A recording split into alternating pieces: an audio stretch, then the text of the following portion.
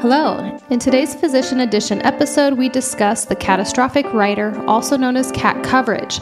This is a double benefit that's triggered a couple different ways. We'll walk you through that today. I hope you enjoy. Catastrophic coverage, otherwise known as CAT coverage. This one triggers if you have 2 of 6 ADLs typically, or cognitive impairment, and this will usually double your benefits. Some carriers offer a little bit less than the basic benefit amount, depending upon your structure, when you signed up for your contract, depending upon your limits of your contract. Well, I think you do have to mention that catastrophic is you have to lose 2 of your 6 activities of daily living or have a cognitive impairment. Now, the cost to benefit load is typically between $2.50 to about $3.50 per month per 1,000 of benefit.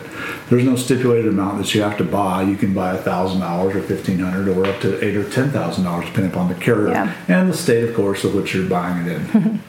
So, it's not offered in every state either. It's not, and it's just a matter of do you want to take that extra level of insurance? And the way I always have a tendency to look at this is it's very inexpensive. Right? If a typical contract is $25, or so, $30 a month per 1,000 of benefit or something of that nature, depending on your age, and this is running $2.50 to $3, that sounds to me like about 1/10. Well, it's 1/10 the cost, and the claimability is probably about 1/10. Insurance companies aren't going to give it away for free, so just make sure it's right for you and think about your planning and your family planning. And if you're already towards the top or the maximum of the benefit that you're eligible to buy, then you may want to add those. If you're not, maybe just bump up the base benefit. It's just a way to customize and really make something fit what you need for you and your family. So someone could start out with this and then remove it from their plan when they feel like they have more financial opportunities to then cover some of those incidents. Yeah, absolutely. You can have this as a rider on the policy, and then just like we've discussed on other topics, the reality is you can remove those riders as you deem necessary. So once a year, when you sit down and you talk to your advisor about, is the benefit load correct? Is the waiting period correct? Is the definition correct? Are these riders still correct for me? Just address it and make sure that you're making a good cognitive decision on what you're spending money on, because you want to make sure you're getting value for your dollars.